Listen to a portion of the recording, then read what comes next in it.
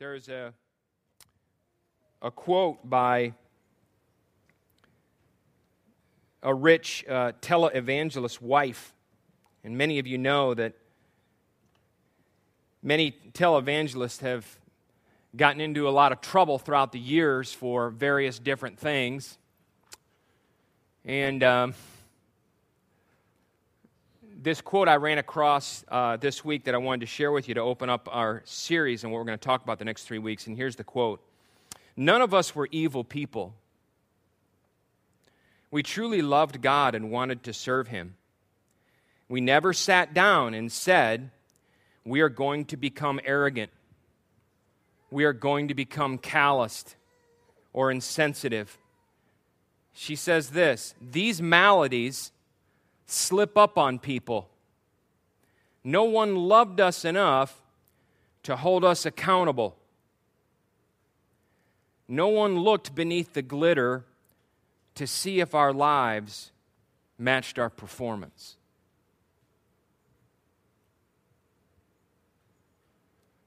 The thing that I wanted to talk with you a little bit about as we talk about this series for the next 3 weeks is this, is that normally when I have people that come in, and I have the joy of working with many of you, and that come into my office, and let's say I have the married couple that's in front of me, and this young lady, and she basically tells a story about last Friday night. I'm just giving you kind of not an exact description of what happened, but I'm trying to give you a story of this happens a lot. But she says something like this. Hey, my husband came home, he was angry, he said some things that really offended me, they hurt me, and to tell you the truth, I would label it as verbal abuse. And as soon as she's done saying that, about 99.999999999, if there is such a thing, of the men say something like this. I didn't mean to do that. I didn't intentionally try to do that. And it's interesting, isn't it? I guess I would ask you, is the majority of our sin in our lives premeditated, intentional sin? Like, do you think that he woke up that morning and he said, man, I can't wait to verbally abuse my wife today? Well, no. Obviously, he didn't mean to do that. Now, trust me, there are many sins of commission. There are many sins that we, in a very malicious way, in an intentional way, we will hurt people, and we are very good at that. But sin, a lot of things in our lives are subtle. They're filled with deception. Peter says, be careful. The devil prowls around like a roaring what? Lion, searching whom he may devour, right? So a lot of the spiritual battle, a lot of the things that we face, a lot of what's going on internally isn't necessarily Satan coming and sitting on the bedpost of our lives in the morning and say, you're going to deal with this for the next week. It's rarely like that. It's way, way different than that. It isn't sin in a Superman costume who comes and says, big ass sin, I'm sinning now. It's more cloak and dagger. Do you follow what I'm saying? She says these maladies slip up on people, and they do. And they slip up on all of us, even though many of us are redeemed children of God. They slip up on us. But she says something really interesting, and it's this. No one loved us enough to hold us accountable. And I thought, isn't that really interesting? Because the day that we live in is this. No one basically speaks to each other about the things that they need to hold each other accountable to. Do you know why? Because we're very private people. We're very shut down people. We're very concerned about us. And there's not a lot of people who are in our lives that could literally say, hey, you need to think about this because you're really blowing it. The majority of people that I deal with, when I do that, a lot of people, I wouldn't say, but the majority would be, who are you to talk to me? What's happened to us? Why are we so defensive? What's happened? The issue that we're going to talk about over the course of the next 3 weeks is an issue that I would tell you that is absolutely and completely, we believe in the world that we live in, it's a complete private issue, and it has to do with money. It has to do with generosity. We felt that because of we've talked for the last 2 months from 2 Peter about transformation and the beauty of what God's done for us in the gospel, that we get a chance to participate with the divine now, that God has sent His Son Jesus to save us, to now give us an eternal future, to now give us an identity, and now we have a chance to participate with the divine, but we add these things to our faith. And one of the things that we would like to say, we believe that our transformation, that as the gospel has transformed us, it actually affects all the areas of our lives. It's kind of disingenuous, is it not? For us to not want to talk about our pocketbooks, our money. Does our transformation actually bleed into that area of our lives? Turn with me, if you have a Bible this morning, to Luke chapter 19.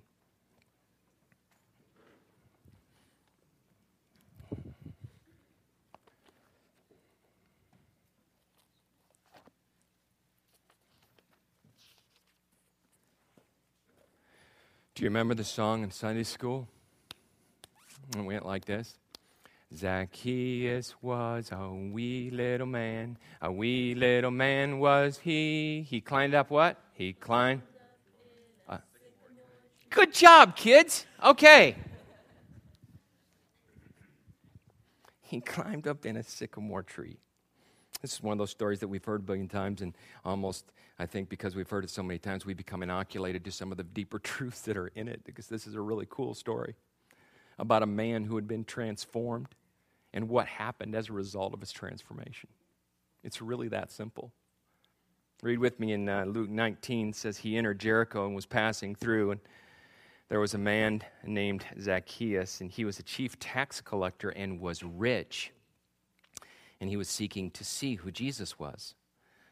But on account of the crowd, he could not, because he was small, or he was small of stature. Verse 4, so he ran on ahead and climbed up into a sycamore tree to see him, for he was about to pass that way. And when Jesus came to the place, he looked up and he said to him, Zacchaeus, hurry, come down. And then look what he says, for I must stay at your house today. So he hurried and came down and received him joyfully. And when they saw it, they all grumbled, he's gone in to be the guest of a man who is a sinner. Verse 8, and Zacchaeus stood and said to the Lord, behold, Lord, half of my goods I give to the poor, and if I have defrauded anyone of anything, I restore it fourfold. And Jesus said to him, today salvation has come to this house, since he also is a son of Abraham. Have you ever heard of the statement, be careful what you ask for? What's the next line? You might just get it. Zacchaeus started his day, and all he wanted to be is he wanted to see Jesus. He so badly wanted to be with Jesus that as an adult, you don't see this too often, he climbed a tree to see Jesus. Well, there are very few people in the world that I would climb a tree to see. I'm not as enamored as I used to be in my youth with people. I took my daughters some time ago to Disney World, and for those of you that have never been there, they have a parade at the end of the night at 9 o'clock. I believe it is 9 o'clock. And, of course, people begin to gather for this parade down the main street of Disney World, starting at 6 o'clock. It's mayhem. First of all, just to let you know, women in strollers are dangerous to society. women in strollers in today's world that have like 50 babies in them, one stroller, you know what I mean? I mean, rolling all around. I mean, everybody's trying to get their place.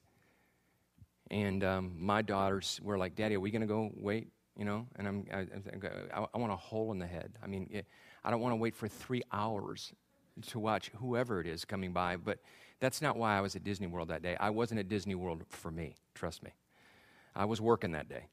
And we sat down early, and my daughters wanted to see somebody in the parade. Now remember, I have girls. And so they really didn't care about Mickey. They cared about somebody else. They cared about Minnie. And I just want you to know, just to make sure we get the story clear, I really didn't care about Minnie.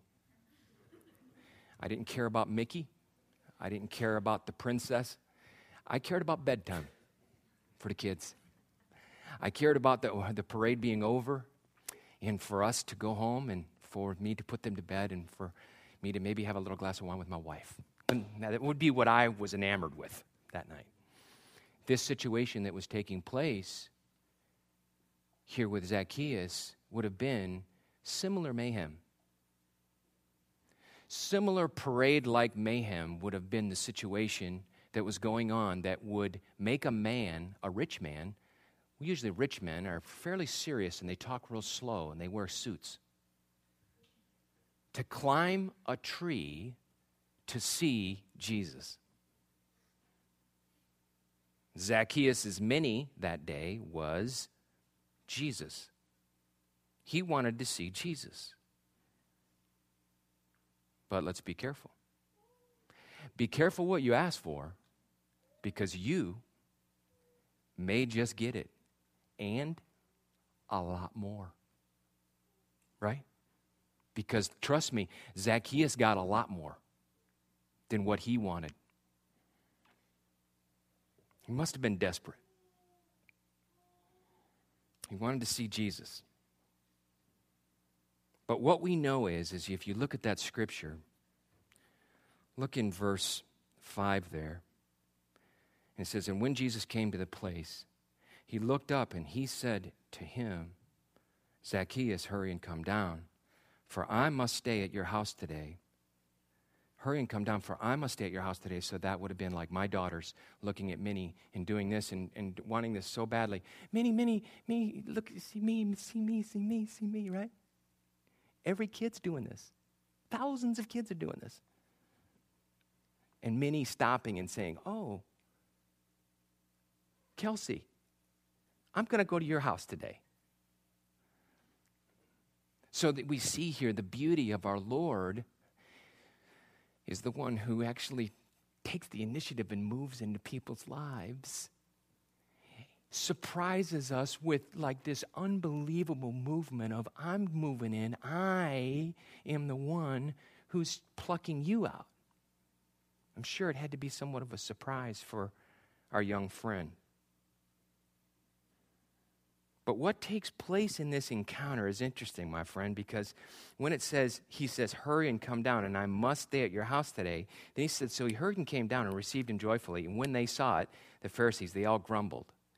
And then you get to the end of verse 7, it says, and he has gone in to be the guest of a man who's a sinner. And then all of a sudden, in verse 8, you find Zacchaeus celebrating and wanting to give his money away. What in the world happened at the house that would make Zacchaeus go from a man who is a tax collector and a sinner, climbing trees, to now a man who's willing to come out the other end of that and say, I want to give all my money away?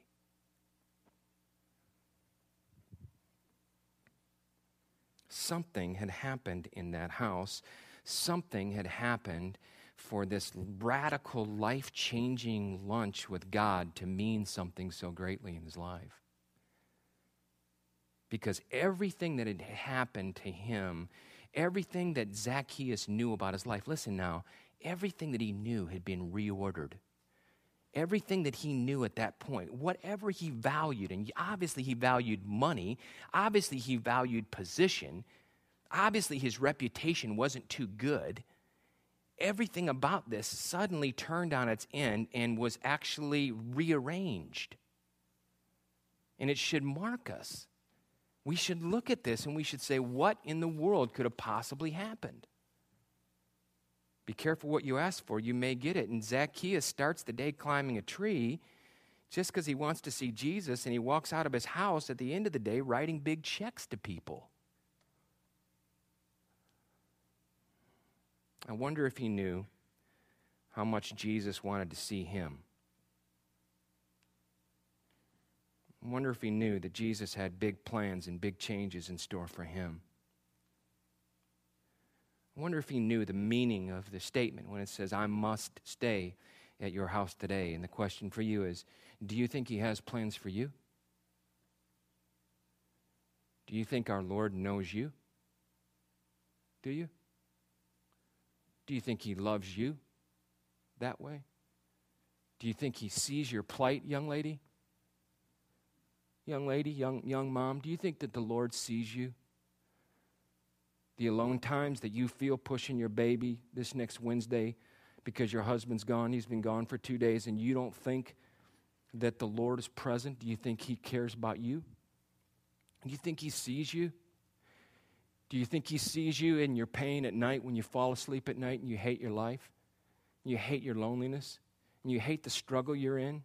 You hate the fact of where somebody that you love is at in their life and they're in a horrible place? You just struggle? Do you think that the Lord sees you? Does he see you there? Does he have eyes of compassion upon you? And does he look at you and say, I must stay at your house today. I want to be with you. Do you think that? Do you believe in that kind of God?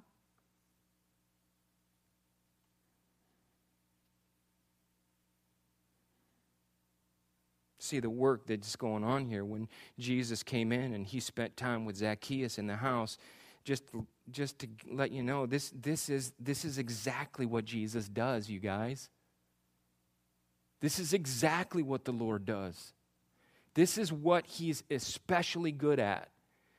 The Bible calls him the great physician. Do you know what physicians can do? They can perform surgery. And some surgery was happening in this young man, Zacchaeus' life that day. And this is exactly what the Lord does with people. It's exactly what he wants to do with us, what he has done with us at Conversion, and what he wants to continue to do with us. The Lord takes the initiative by moving into our houses.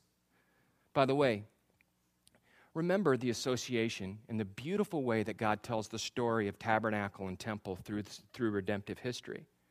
The tabernacle in the Old Testament is actually a building. It's actually a tent. It's actually a place that people meet. The tabernacle now in the New Testament, the temple of God is what? It's our house. It's here.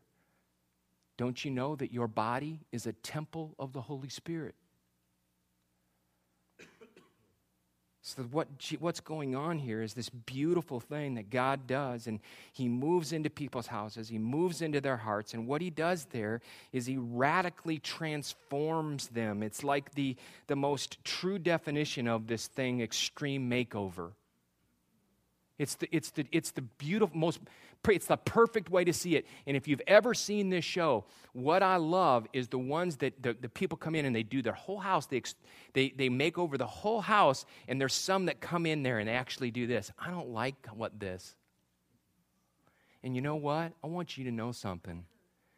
I think that God wants an unbelievable, radical, extreme makeover of my house. And I've got to confess something to you. I don't want it a lot of times. I don't like the color that Jesus paints the wall of my basement. I can keep telling you what I don't like. It doesn't matter because Jesus still does the work. He still loves me enough in my pain to do the work. See, the whole idea of transformation The whole concept of it is, if you think about it, just think about this for a minute. The whole concept of transformation at its core is extreme. It really is. It's very extreme. It's extremely radical. Jesus didn't come to say, I've come to make you a nice mama or a good dad or a nice kid, a kid with good manners. Those are all fine things. Jesus came to do something far more radical than that.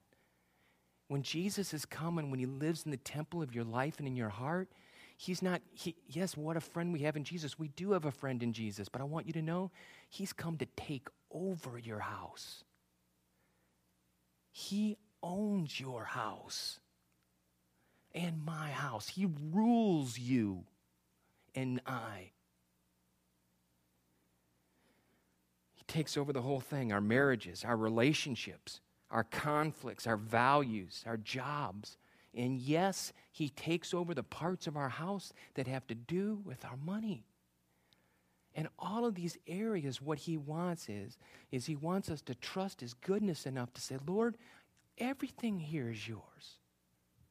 Even my money. Even my children that I love so much. For those of you that are a little older, you may have heard of a little book that has been around for a long time called My Heart, Christ Home. And basically, it's a little book that talks about, this man writes an analogy in this book about our walk with Christ being that we're this house and that we invite Christ into our life in this house. And we are on a journey with Christ in the house, and we take him through different rooms in the house, right? Let me give you some context for this story because it's really interesting. He says this at the beginning of this. He says, one evening I invited Christ into my life, and what an entrance he made. It was not a spectacular emotional thing, but very real.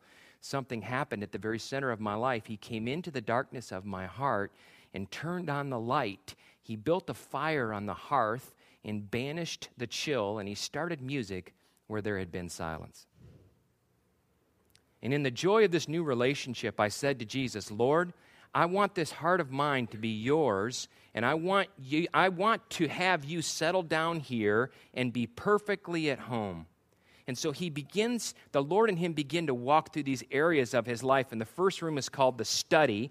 The second room is called the dining room. The third room is called the rec room. And then he comes to a place called the hall closet.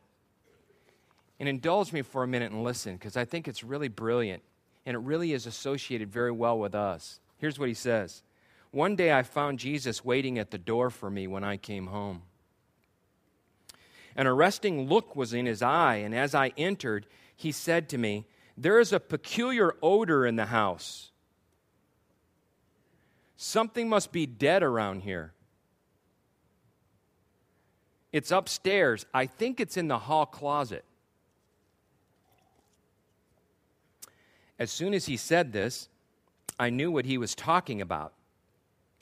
There was a small closet up there on the hall landing, just a few feet square, and in that closet, behind lock and key, I had one or two little personal things that I did not want anyone to know about. Certainly, I did not want Christ to see them. And I knew there were dead and rotting things left over from my old life. And I wanted them so for myself that I was afraid to admit they were there. Reluctantly, I went up with him, and as we mounted the stairs, the odor became stronger and stronger, and he pointed to the door. And listen to this now. Listen to this, because this is how we all respond. He pointed to the door, and it says this, I was angry. That's the only way I can put it, the writer says. I had given him access to the library, the dining room, the living room, the workroom, and now he was asking me about a little 2x4 closet. And I said to myself, this is too much. I am not going to give him the key.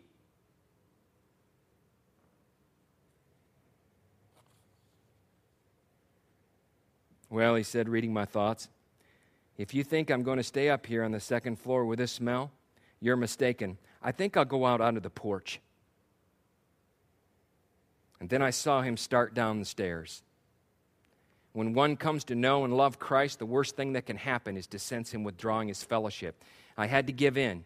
I'll give you the key, I said sadly, but you'll have to open the closet and clean it out. I haven't got the strength to do it. And Jesus said, just give me the key. Just give me the key. Just give me the key.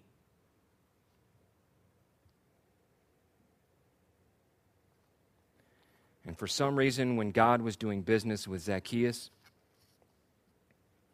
in his house on this day, there was a smell in that house. There was a hall closet in that house, and there was something dead in there.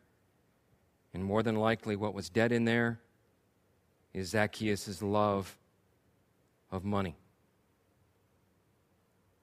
Let me stop. Let me stop for a minute. Let me stop right here and ask you a few questions. What's in your hall closet?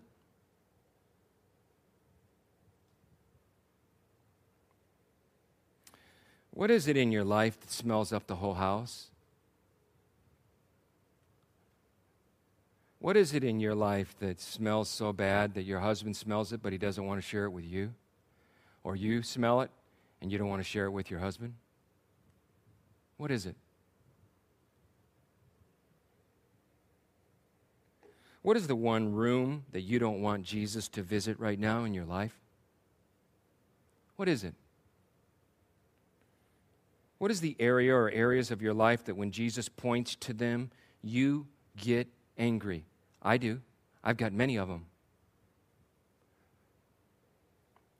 What is the one or two areas that you would say this statement to Jesus? Come on, let's just be real. This is too much. I'm not going to give you the key. What is it?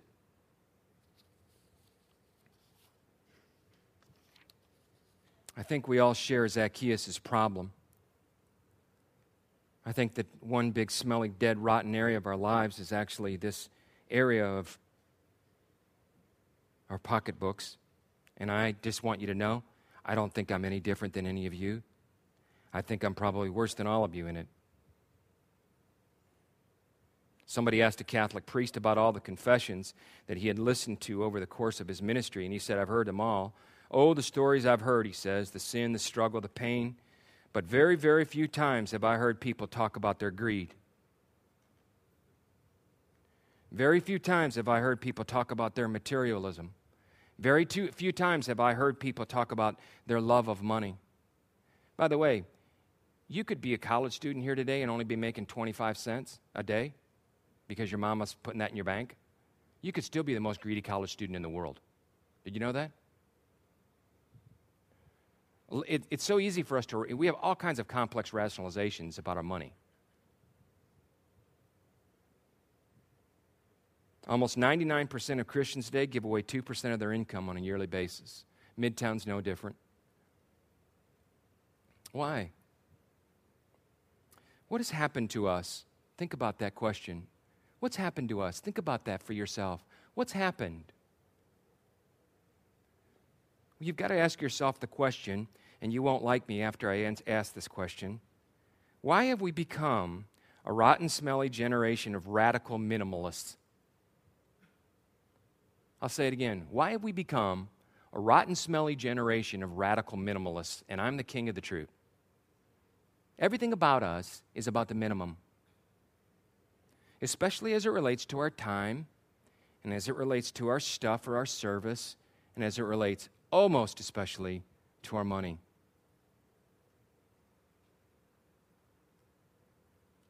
I'm not going to give my money away, or I'll tell you what, if it's 10%, if that's what the standard is, which, by the way, I think we're going to talk about that in the third week. If God says give freely, don't be compelled to give, but give out of the overflow of your heart, he says. We're going to show that scripture later. Why? What's going on? I mean, why do I want to know just the minimum? Do you too?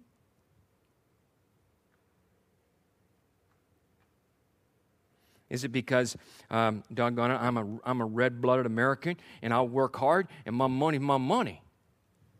Huh. And what? You don't. No. You don't go there. It's a hot spot back here. Stay away. I mean, come on. When was the last time you looked at your friends at Starbucks and said, hey, dude, do you give me money to the church? That's a joke. We don't do that.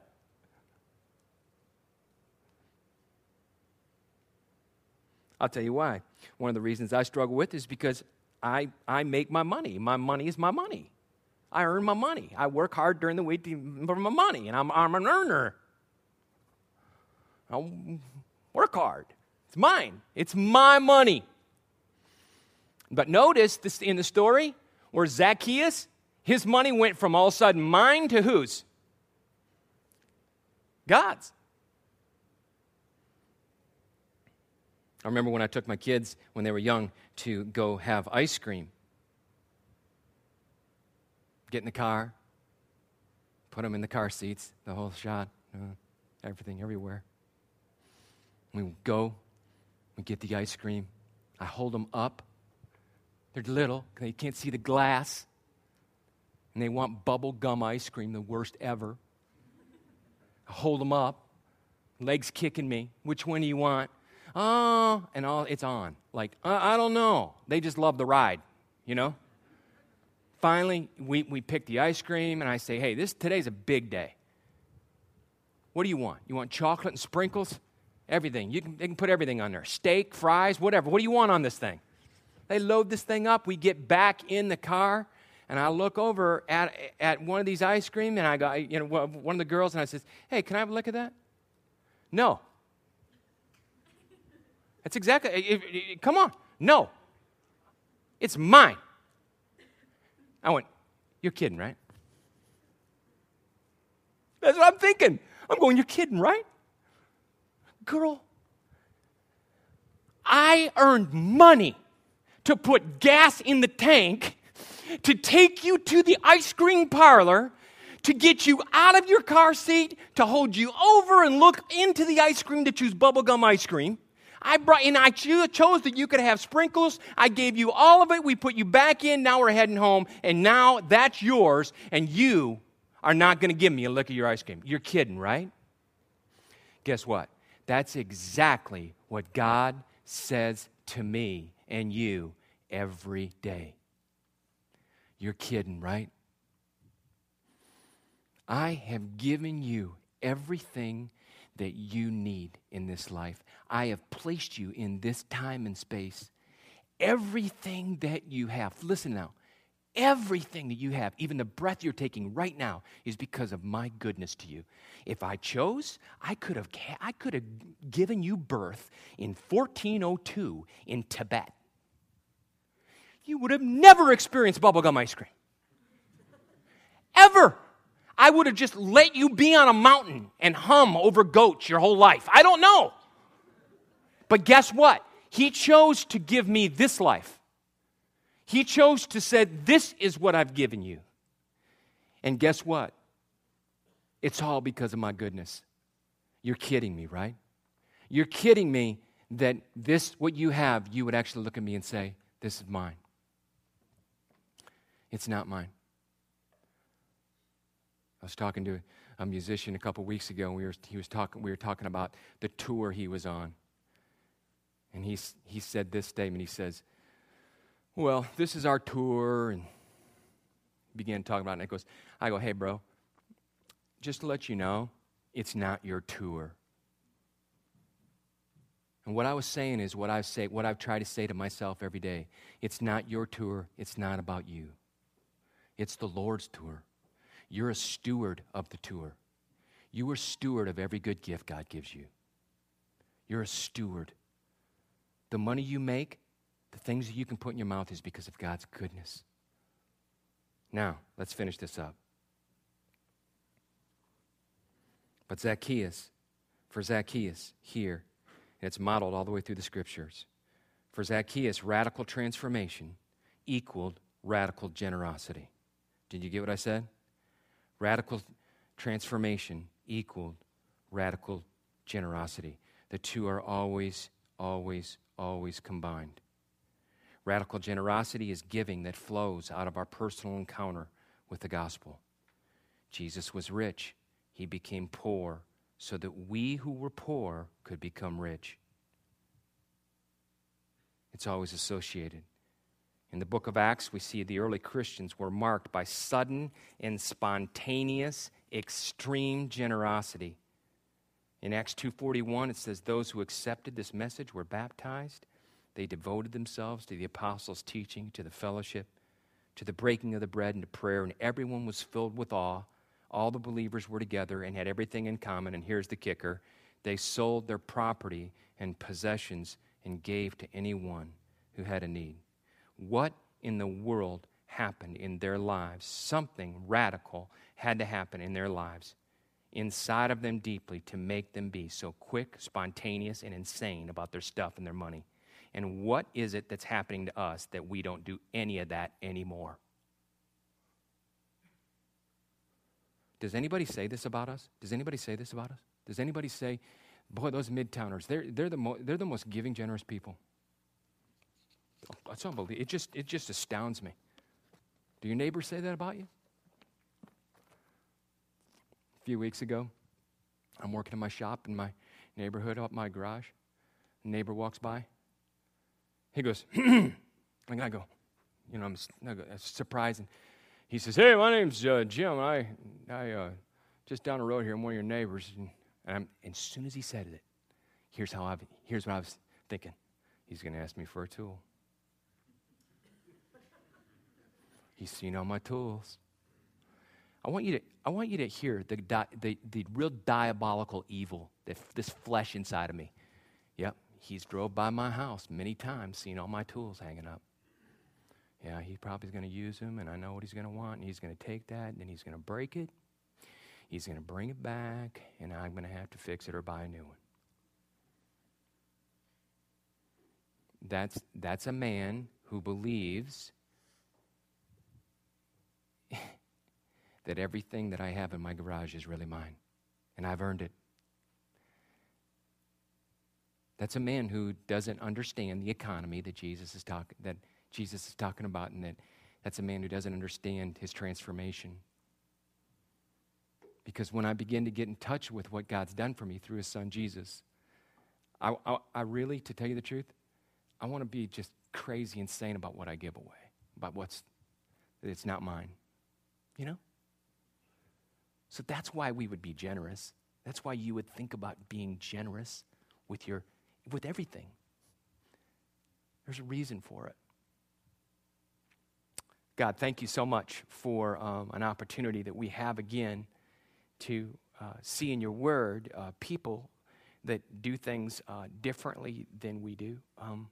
We thank you for your mercy and your grace in the fact that you choose us crazy people out of the trees of our lives, and you do such unbelievable work in us, that you can work through such cracked, broken vessels is really an amazing thing. And we have so much to confess every day, and I know that I sure do. And Lord, I confess my need of me, most of all. And I confess my materialism and my greed. And I, Lord, need a massive intervention. I need you to speak to me. I need to hear words about who I am in you. I need to respond much differently than I have in my life. And I pray that on all of us today. We thank you for another day that we can come together as your family. A lot of us have a lot of things going on in our lives. And some are very distracted, and yet some are in a different place. And you're a God who cares about all those places. We thank you. We pray all this in your name. Amen.